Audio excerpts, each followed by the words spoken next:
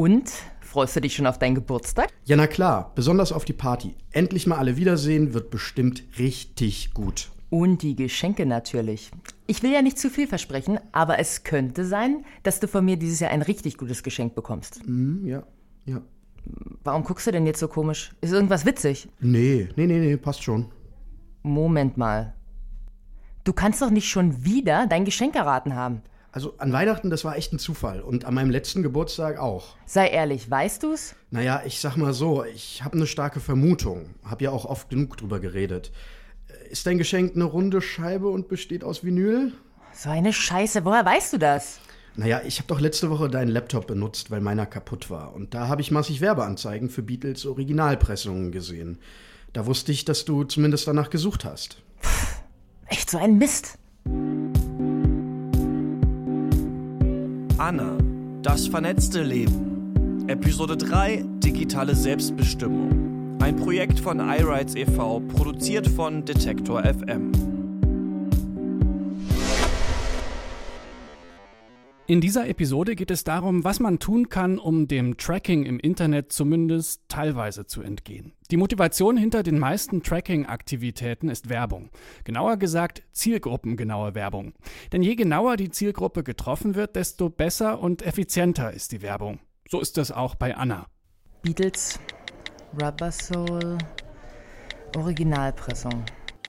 Steht in ihrer Suchhistorie. Aber noch wichtiger, sie war auf ziemlich vielen Seiten unterwegs, die sich mit alten Schallplatten beschäftigen. Aber wie genau funktioniert das eigentlich, dass ihr danach also auch auf ganz anderen Seiten passende Werbebanner angezeigt werden? Dazu später mehr. Jetzt erst einmal zurück zu Anna und Simon. Echt, ich bin richtig sauer. Diese blöde Online-Werbung, ohne die hättest du das nie rausgefunden. Langsam habe ich echt genug. Erst diese ganzen Scores, die über einen gebildet werden, dann der gruselige Future-Supermarkt und jetzt überführt wegen Online-Werbung. Ich habe fast das Gefühl, man kann gar nichts mehr machen, ohne überwacht und analysiert zu werden. Ja, ich weiß, was du meinst. Aber irgendwas können wir bestimmt machen. Ich könnte mal Oliver fragen, der kennt sich gut mit sowas aus. Oder eine andere Idee. Ich habe letztens von einer Veranstaltungsreihe gehört, Krypto-Party heißt die. Ist aber gar keine Party, sondern eher so eine Art Workshop. Warte kurz, ich schau mal hier. Genau, da ist heute sogar eine Veranstaltung. Da geht's um Privatsphäre im Internet. Motto ist digitale Selbstverteidigung, steht hier. Du, weißt du was? Da gehen wir hin. Anna und Simon machen sich direkt auf den Weg. Sie haben gerade noch den Bus bekommen und jetzt sind sie schon bei der Krypto-Party, die in einem abgetrennten Raum in einem Café stattfindet. Dort werden sie von Marleen empfangen, die den Abend organisiert. Moin, ich bin Marleen. Hi, ich bin Anna. Hallo, Simon. Seid ihr schon mal hier gewesen? Nee, noch nicht. Cool, umso besser. Ja, wir wollten uns das nur mal anschauen hier. Ich bin echt genervt davon, dass man online so verfolgt und ausgewertet wird. Da dachte ich, ihr wisst vielleicht, was man dagegen machen kann. Ja, genau. Bei uns geht's heute um digitale Selbstverteidigung. Kann ich einfach mal kurz erzählen? Ja, klar, mach. Also erstmal sind Cookies ganz wichtig. Da gibt's doch immer diese Banner auf ungefähr allen Websites. Wir nutzen Cookies, steht da immer. Genau, die Dinger, die einfach immer alle wegklicken.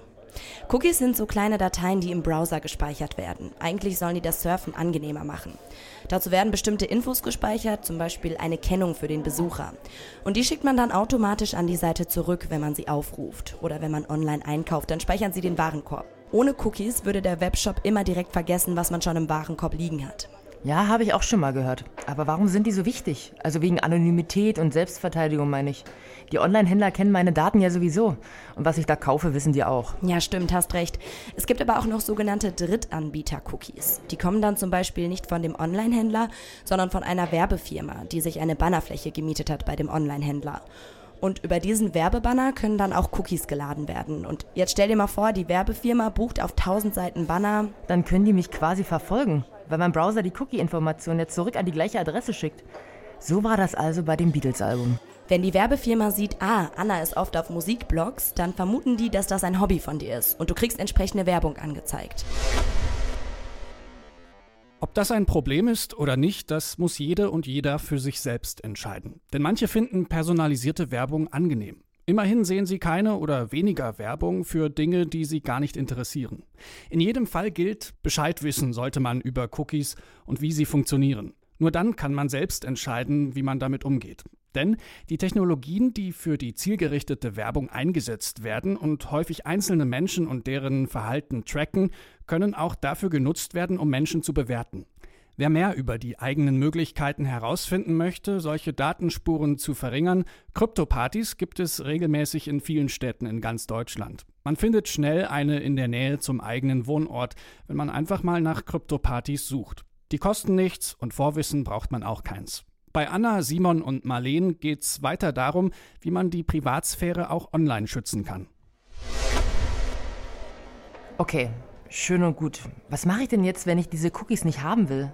Da gibt's mehrere Möglichkeiten. Entweder du lässt sie gar nicht erst zu, das würde aber bedeuten, dass manche Sachen nicht richtig funktionieren, wie zum Beispiel der Warenkorb beim Online-Shopping. Oder du könntest die Cookies jedes Mal automatisch löschen, wenn du den Browser schließt. Dann musst du aber deine Kennwörter beim Login wieder neu eingeben. Ich zeige dir das hier mal, wie man das einstellt.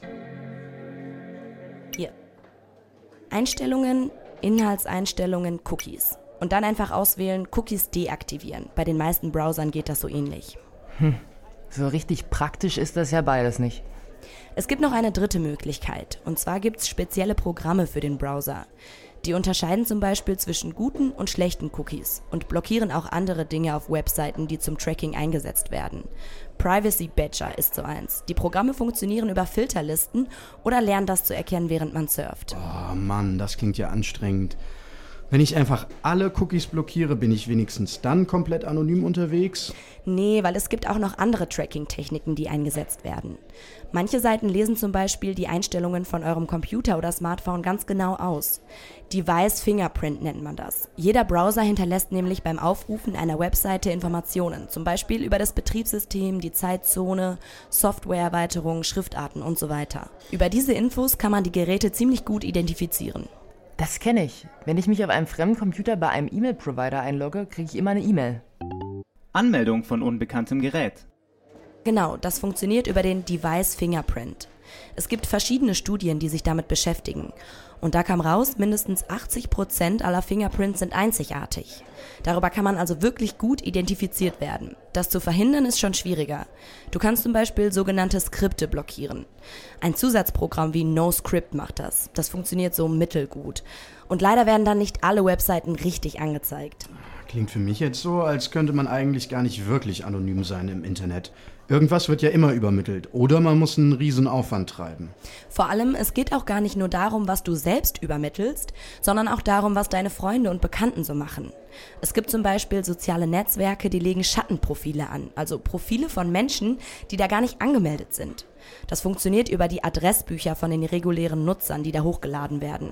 Wenn also jemand sein Adressbuch mit dem sozialen Medium verknüpft, dann kann es sein, dass das Netzwerk plötzlich deinen Namen, E-Mail-Adresse, Handynummer und weitere persönliche Daten hat. Da musst du dir überlegen, ob du nicht Eremit werden willst. Ohne Internet, ohne Smartphone. Um auf deine Frage zurückzukommen, ja, wirklich anonym ist man im Internet eigentlich nie. Das heißt aber nicht, dass man sich nicht schützen und wehren kann. Gleichzeitig hat das Thema natürlich auch eine gesellschaftliche Dimension. Das heißt, wenn wir alle getrackt werden, kann es nicht nur darum gehen, dass jede und jeder einzeln technisch gegen die neuesten Überwachungsmethoden nachrüstet. Das funktioniert ja wirklich nur so mittelgut. Ja, und was sollen wir jetzt machen? Ehrlich gesagt wissen wir das auch nicht so genau. Und wir sind schon seit Jahren dabei, die Leute zu informieren. Aber wenn mehr Leute sich dafür interessieren, dann kommen wir vielleicht irgendwann zu Lösungen, bei denen nicht jede und jeder Einzelne zum Technikprofi werden muss. Zum Beispiel Gesetze oder Standards, die auch funktionieren. Also ich denke, auch wenn ihr im Moment nur Kleinigkeiten ausrichten könnt, ist doch besser als nichts, oder? Und jetzt könnt ihr immerhin dafür sorgen, dass ihr ein bisschen weniger Spuren hinterlasst. Mehr Informationen und Anleitungen zum Thema Datenvermeidung gibt es auf annasleben.de. So, das war's mit der 3. Episode. Gleichzeitig ist das auch das Ende des Themenblocks Beobachtet und bewertet. Wir haben uns angeschaut, wie Scores über Verbraucherinnen und Verbraucher gebildet werden, meist ohne, dass sie etwas davon mitbekommen. Nachzuhören in Episode 1. In Episode 2 ging es um den Supermarkt der Zukunft und welche Bedenken und Herausforderungen für unsere Privatsphäre es da gibt. Eines ist in den 3 Folgen klar geworden. Jede Technologie hat Vor- und Nachteile. Wichtig ist, dass wir uns als Verbraucherinnen und Verbraucher gut genug auskennen, um für uns selbst die besten Entscheidungen zu treffen, wenn wir mit neuen Technologien in Kontakt kommen. Weiter geht es im Herbst. Da schauen wir uns an, wie die Digitalisierung sich auf das Themenfeld Gesundheit auswirkt. Anna, das vernetzte Leben. Episode 3, digitale Selbstbestimmung. Ein Projekt von iRights e.V., produziert von Detektor FM. Weitere Geschichten rund um Anna gibt es auf der Website annasleben.de. Gefördert wird das Projekt vom Bundesministerium der Justiz und für Verbraucherschutz aufgrund eines Beschlusses des Deutschen Bundestages. Diese Episode steht unter der Creative Commons Lizenz Namensnennung. Musik Vidian mit dem Titel Ether Theories, ebenfalls verfügbar unter der Creative Commons Lizenz. Sprecher Anna, Janine Rieckhoff, Simon, Adrian Breda, Marleen, Helena Schmidt. Sprecher Christian Eichler, Gregor Schenk, Jan-Philipp Wilhelm. Autor und Redaktion Adrian Breda.